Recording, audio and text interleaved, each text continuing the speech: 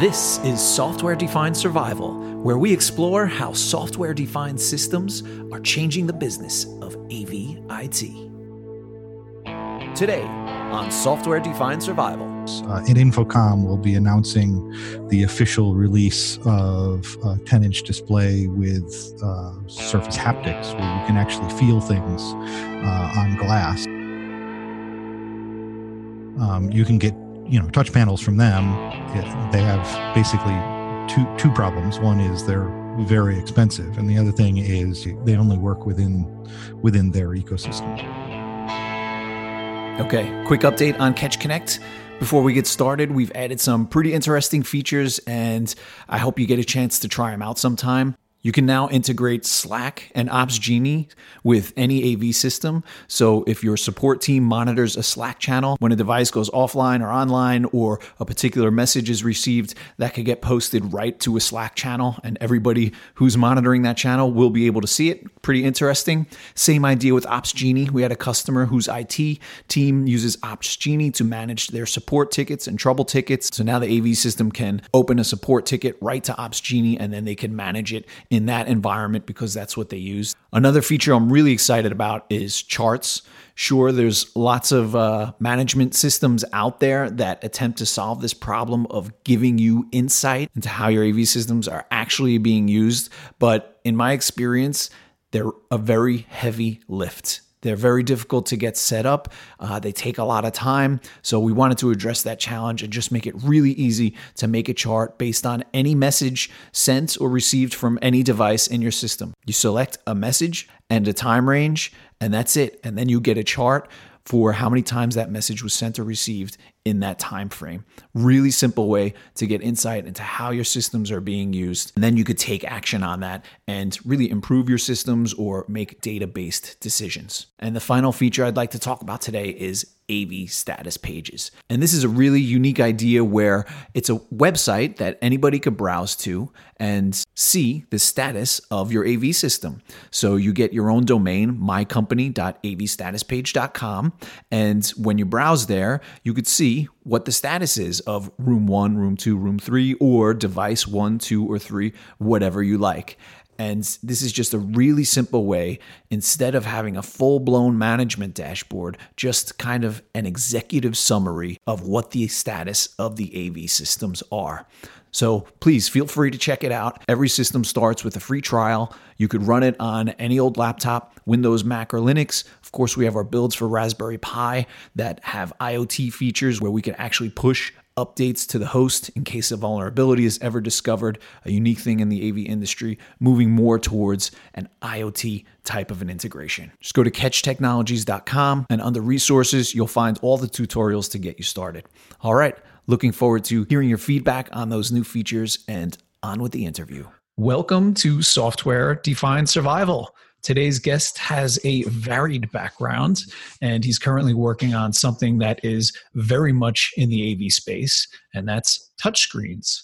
Please welcome from Mimo Monitors, David Anderson. David, welcome to the podcast. Thank you for having me. Yeah, thanks for taking the time to talk to us today. I like to start with hearing about the origin story. So please tell us a bit about your background and how you wound up in the AV business. Yeah, so I actually didn't start in the AV business. My background is engineering. So like lots of engineers, I took my first job actually in the semiconductor industry as an engineer. And I, kind of stayed in that arc for a long time. Somewhere along the way, hard to say exactly what day that was, I decided I wanted to become an entrepreneur.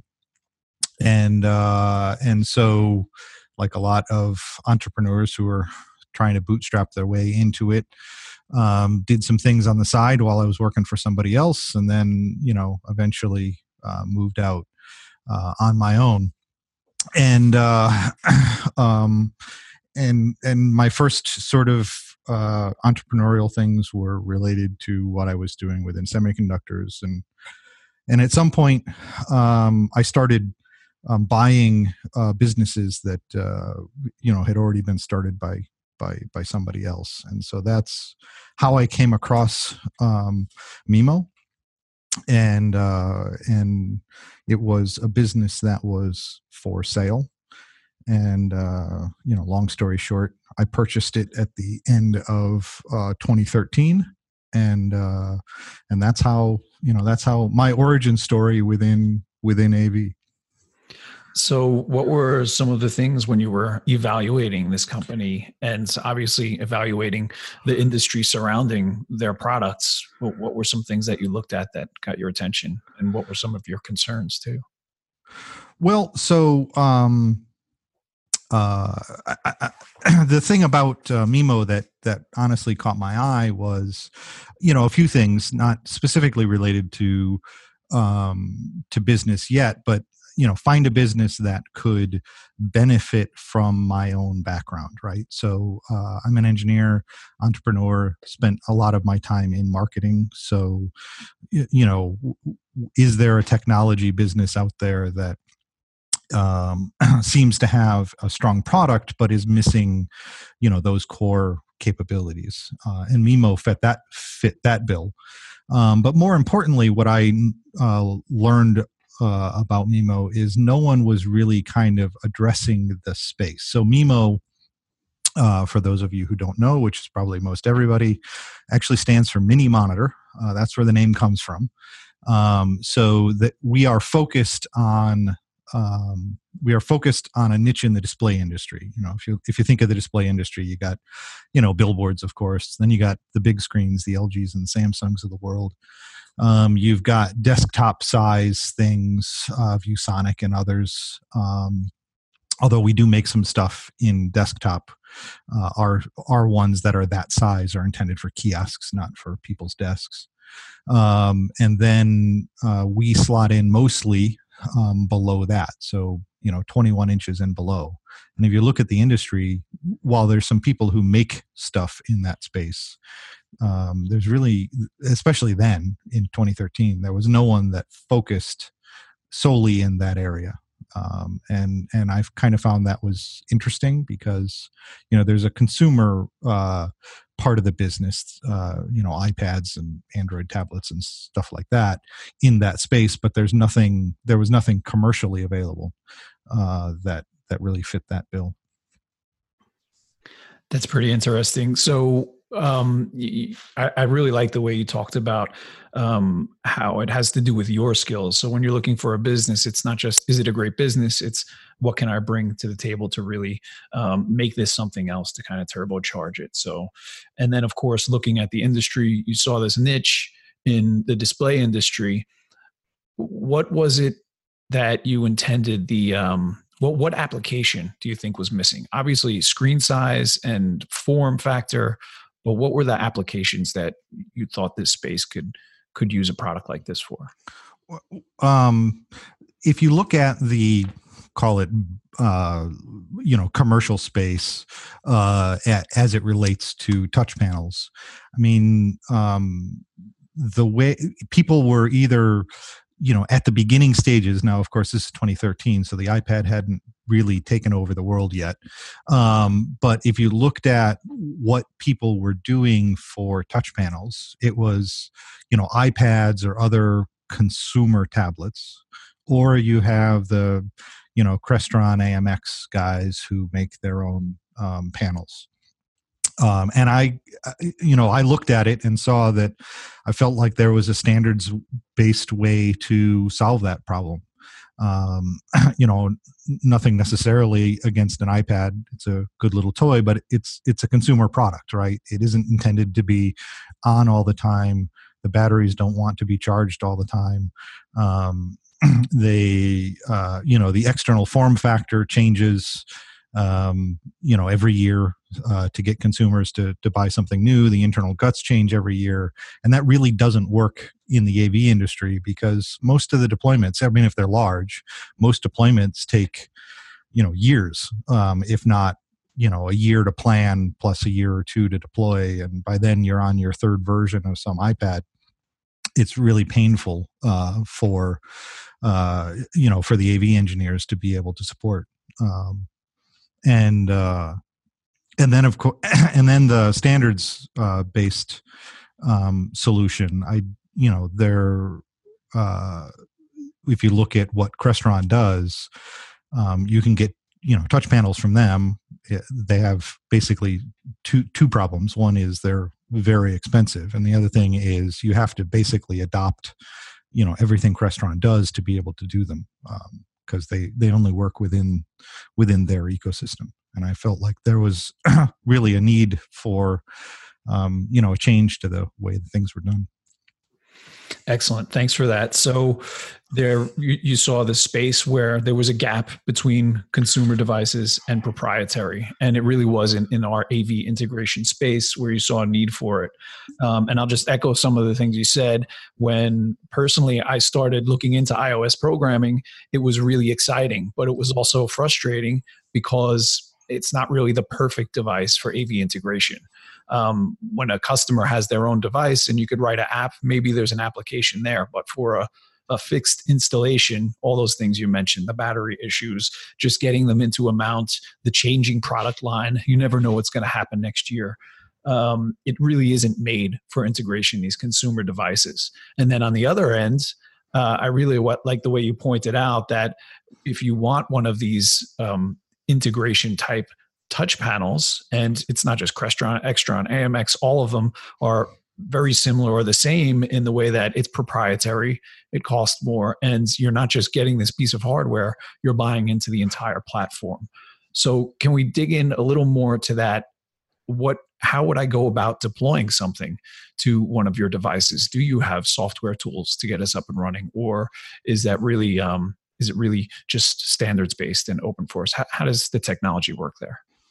Well, so we try to be open and standards based, just as you said. So most of the tools are tools that everyone should already understand. And then what we do is we add some, ancillary tools around the edges for things that are not really offered as part of basic tools. So let me put it, one way. So we make display touched panels that are that are just a display. So they require some sort of computing behind it, Windows NUC or Raspberry Pi or a Linux machine or something, right? They're a monitor just like you'd put on your desk, except just smaller, right? And in that case, once it's installed, we have HDMI displays. That one's pretty well understood by everyone, I'm sure, that's on here. We also make displays that work over USB. The advantage to that being the HDMI is still there for whatever other connection you might want to other displays. But once the display is installed, even over USB, it installs to the operating system as just any other display. So when you're programming it or pushing content to it or looking for touch responses from it or those kinds of things, it's just the standard APIs that Windows support or Linux support or Android or whatever your operating system is that you're working on. So there's nothing unique in what it is that we do from that perspective. If you're looking at our Android solutions, call it a tablet, call it an all-in-one. We kind of use them synonymously. It's when the AV engineer wants it completely open. And then he wants to close it down when he goes and deploys it, right? So in that case, it's an open, unlocked version of the operating system.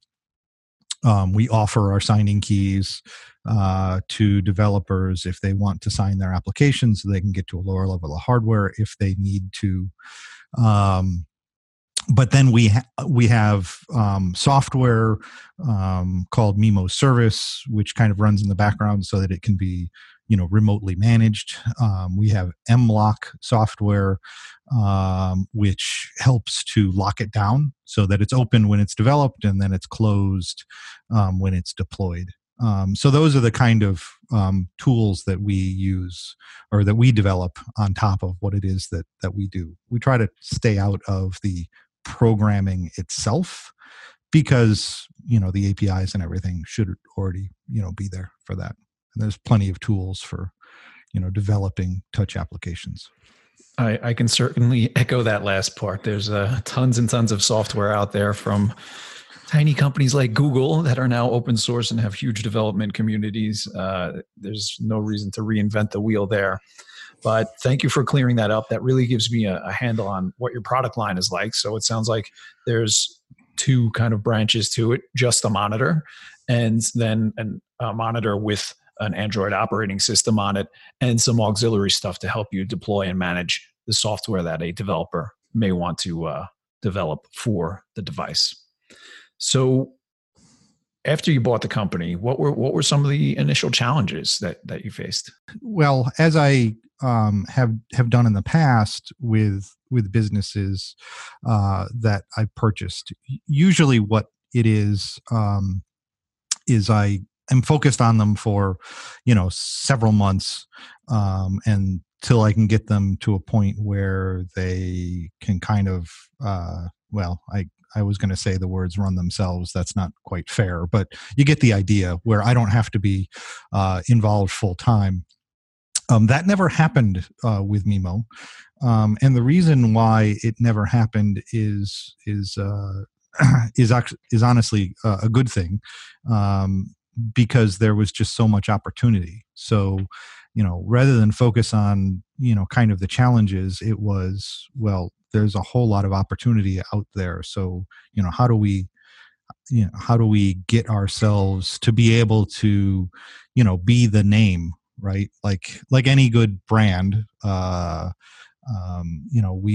we want to make sure that when people think Small Displays, they think of us, right? And that's what we've been focused on.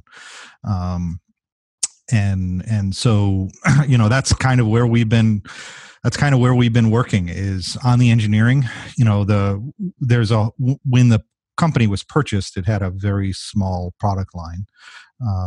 And now we kind of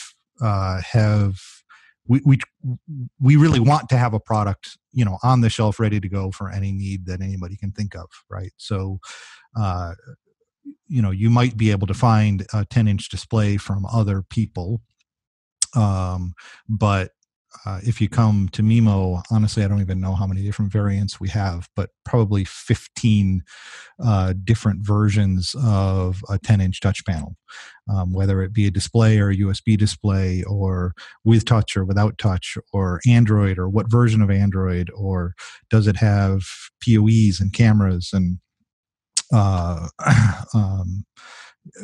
do we have a version with HDMI capture built in for conference rooms. And Infocom will be announcing the official release of a 10-inch display with Surface Haptics, where you can actually feel things on glass. So, the biggest challenge was to build out the product line so that we had something off the shelf, pretty much ready to go for any need we could think of. So I understand that the goal, you want to be in as many places as you can. The niche is small monitors, but you talked a little bit about recognizing the opportunity. So you have these other companies that you could kind of get started, put the right people in place, and they would just kind of run on their own. And there's this shift where you see a lot of opportunity in this small monitor space.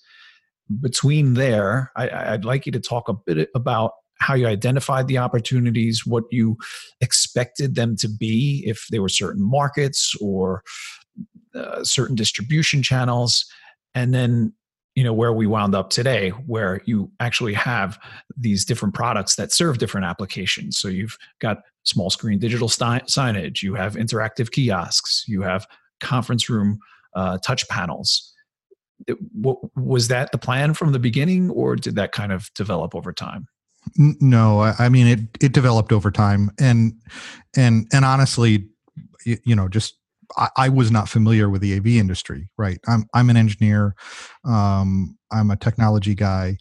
I understood the product, but But I can't say that in 2013 I really understood AV,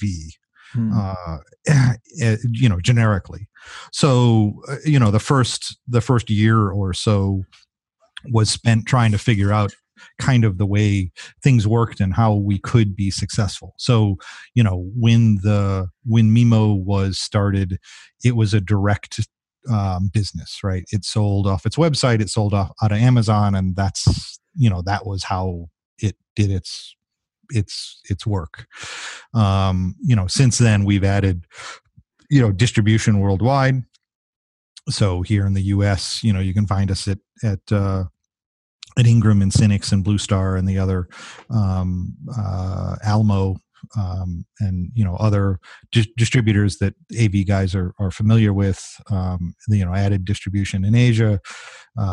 We're still working on our distribution in Europe. We do have a few smaller guys, but we're working on a larger a larger regional solution for Europe.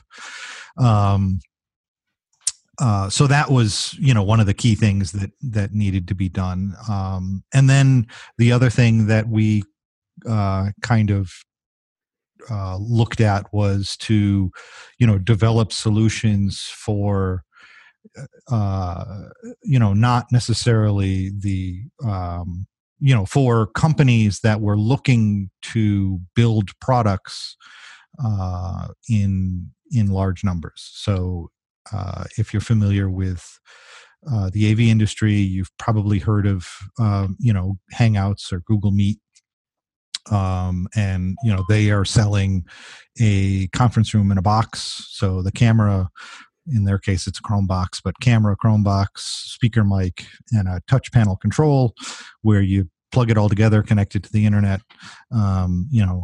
add your license key to Google, and you've got yourself a conference room ready to go. And we're the touch panel, in Google's solution. I think that might be the only one that is officially public, so the only one I can talk about. But we're the touch panel in other solutions as well. So that's kind of how we've evolved, is get ourselves a channel, a reseller channel, as well as do ODM kind of arrangements with large companies. And how has the adoption been with, say, your traditional AV integrator, somebody who had a focus on Crestron, Extron, AMX, or is this being integrated as an alternative or an option into their product lines, or are you meeting resistance? What's that experience been like? No, there's definitely resistance there. In the official, call it Crestron AMX kind of sales channel. And, I can't tell you exactly why, but I think it has, some to do with familiarity, some to do with not wanting to upset the Crestrons and Extrons of the world. And then part of it, honestly, and I get it, is where honestly, I don't know what an integrator makes, but let's just say it's 15% to make the math easy. If they're making 15% on $1,000 touch panel that they're reselling, that's $150 in their pocket. Whereas if they're making 15% on a $300 touch panel from Mimo, there's a big difference there. And so we've kind of focused, not that we don't want a big AV reseller channel, but we've focused kind of a pull demand from the other side rather than trying to push it through the traditional AV channel. I'm familiar with that problem. So do you have any ideas on how to square that for an integrator? Because at some point it may have to happen, right? As education grows with technology owners, they may start questioning, why am I paying so much more for something that's standards based and open, doesn't tie me into a platform, looks pretty much the same and behaves the same, has the same form factor. So going down the road, let's say that will happen. Maybe it will, maybe it won't. What are your thoughts on that? And if it is inevitable, do you have any advice for us on how to start adapting to that kind of a world? Well, honestly, I don't think the end customer has necessarily changed their desire. The advantage to Crestron is that they're a one-stop shop, right? If you're, I don't, just to use it generically, you're some Fortune 500 company that wants to build out their conference rooms. You can get in it. You can get involved with an AV integrator. You can. They can build out a conference room, and it's been designed to work together, and has all the kind of the pieces available and stuff like that. When this industry kind of first shifted in the direction away from that, it was, you can buy a touch panel here and some software there and a PC here and a camera there and a this and a that. And honestly, while it all probably works fine, the end customer doesn't, they're really not interested in, purchasing that way. They have a conference room. They want a system in the conference room. That's what they're after. Right.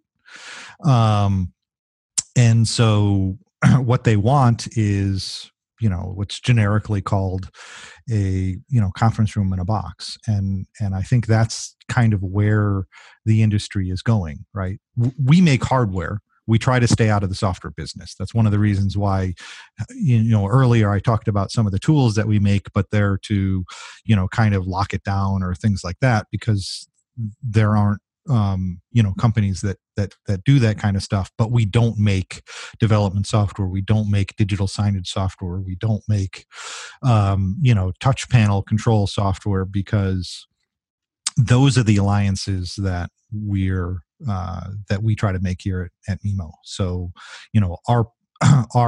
we partner with digital signage companies and things like that. You can find some, packages in distribution where you buy a package and it comes with all the pieces that you need to, deploy the hardware, the software, the licensing, even things like SD cards, if that's required. All that kind of stuff is all in one package that's been, proven to work together. And I think that's kind of the, at least the near term future is, kind of more alliances within the industry. Yeah. So absolutely.